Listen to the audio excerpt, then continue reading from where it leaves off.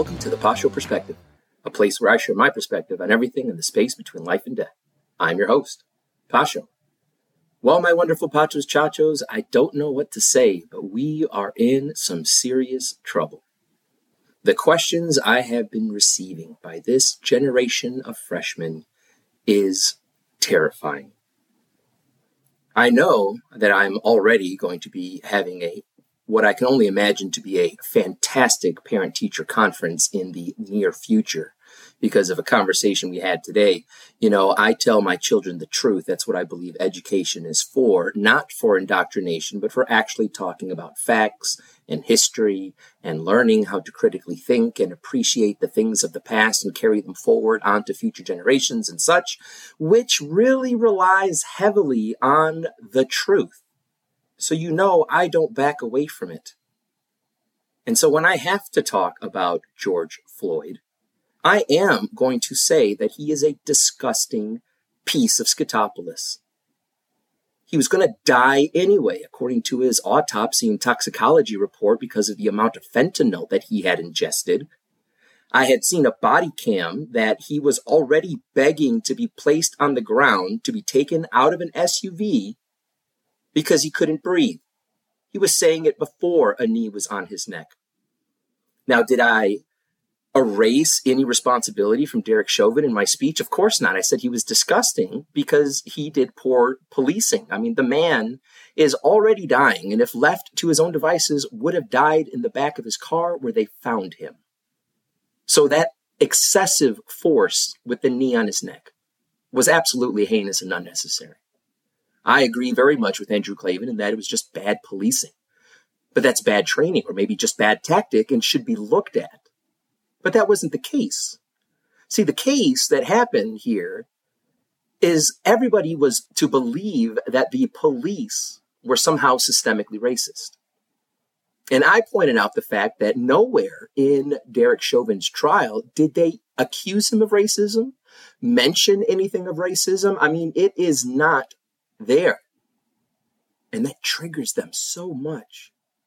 They are so angry to know that this false idol that they worship for some reason held a gun to a pregnant woman's belly while robbing her. I mean, he's a sick person. Even the people who lived near him didn't like him and did not think of him as a good person. He'd been in jail several times. The guy was a jerk. So that's one.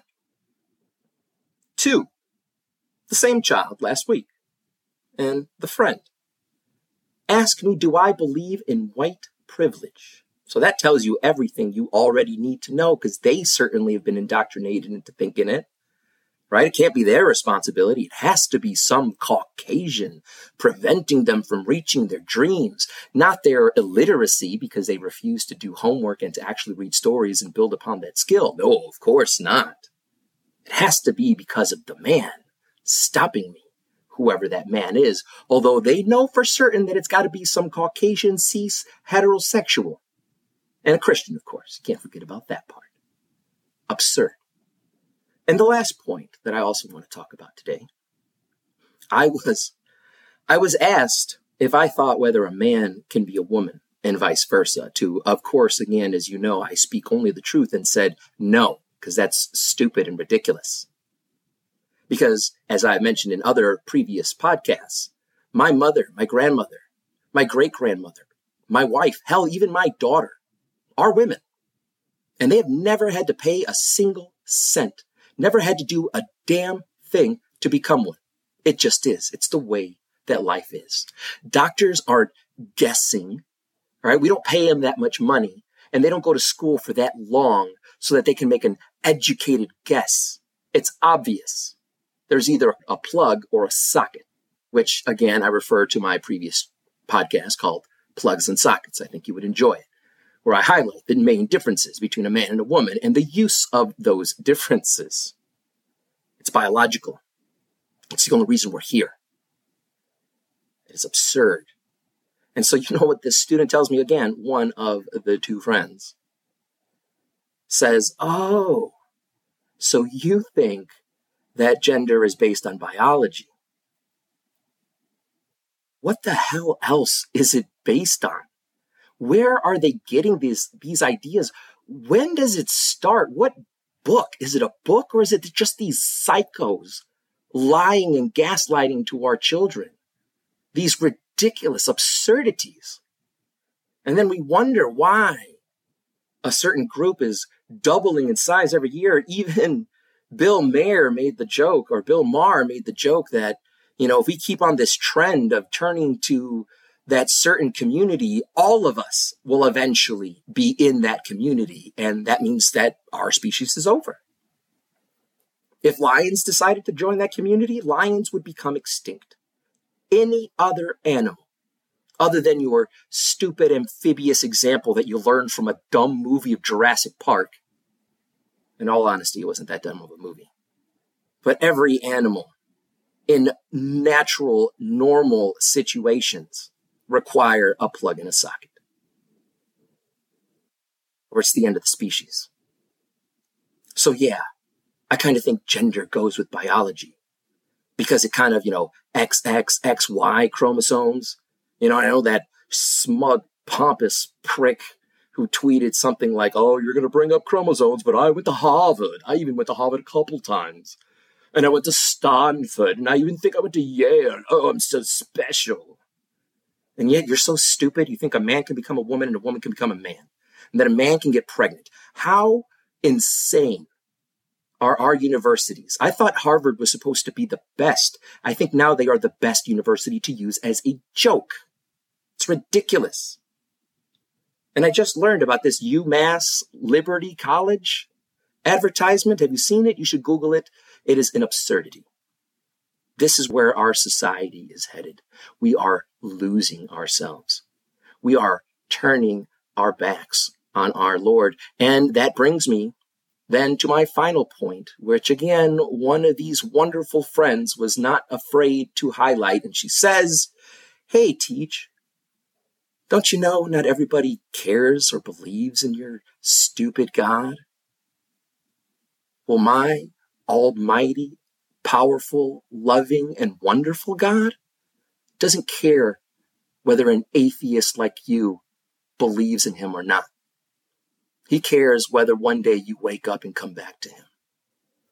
He cares that you suffer as little as you need when you use his words as balm. But when you look at his advice as poison, see, that's the problem.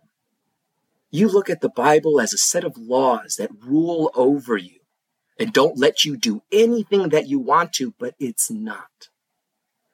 The Bible is basic instructions before leaving earth. It is the way to find heaven here on earth before experiencing it for real when you die, if you have accepted my Father. That's what it's about. It's about finding joy. It's about finding peace. That's the whole reason I talk about David D. Burns in my classroom. It's the whole reason I share Jordan B. Peterson. It's the whole reason we talk about cognitive distortions and how to use verbal judo to correct those. I want to bring joy into this world. And there's one thing that is just stealing all of the joy. And that is this negativity coming from these young generations. And I think it's on purpose. I think they are teaching them all of these things that we know to be untrue because we've actually been educated and not indoctrinated.